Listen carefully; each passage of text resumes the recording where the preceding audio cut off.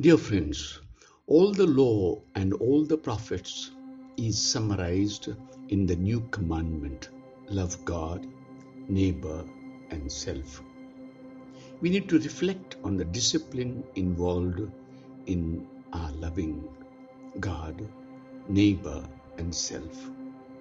When I am truly loving, I am living according to the commandments. The commandments are there to help us to be loving, respectful, just, merciful, caring for God's creation. Have I ever put law before love in my attitudes or actions? Talk with Jesus about this.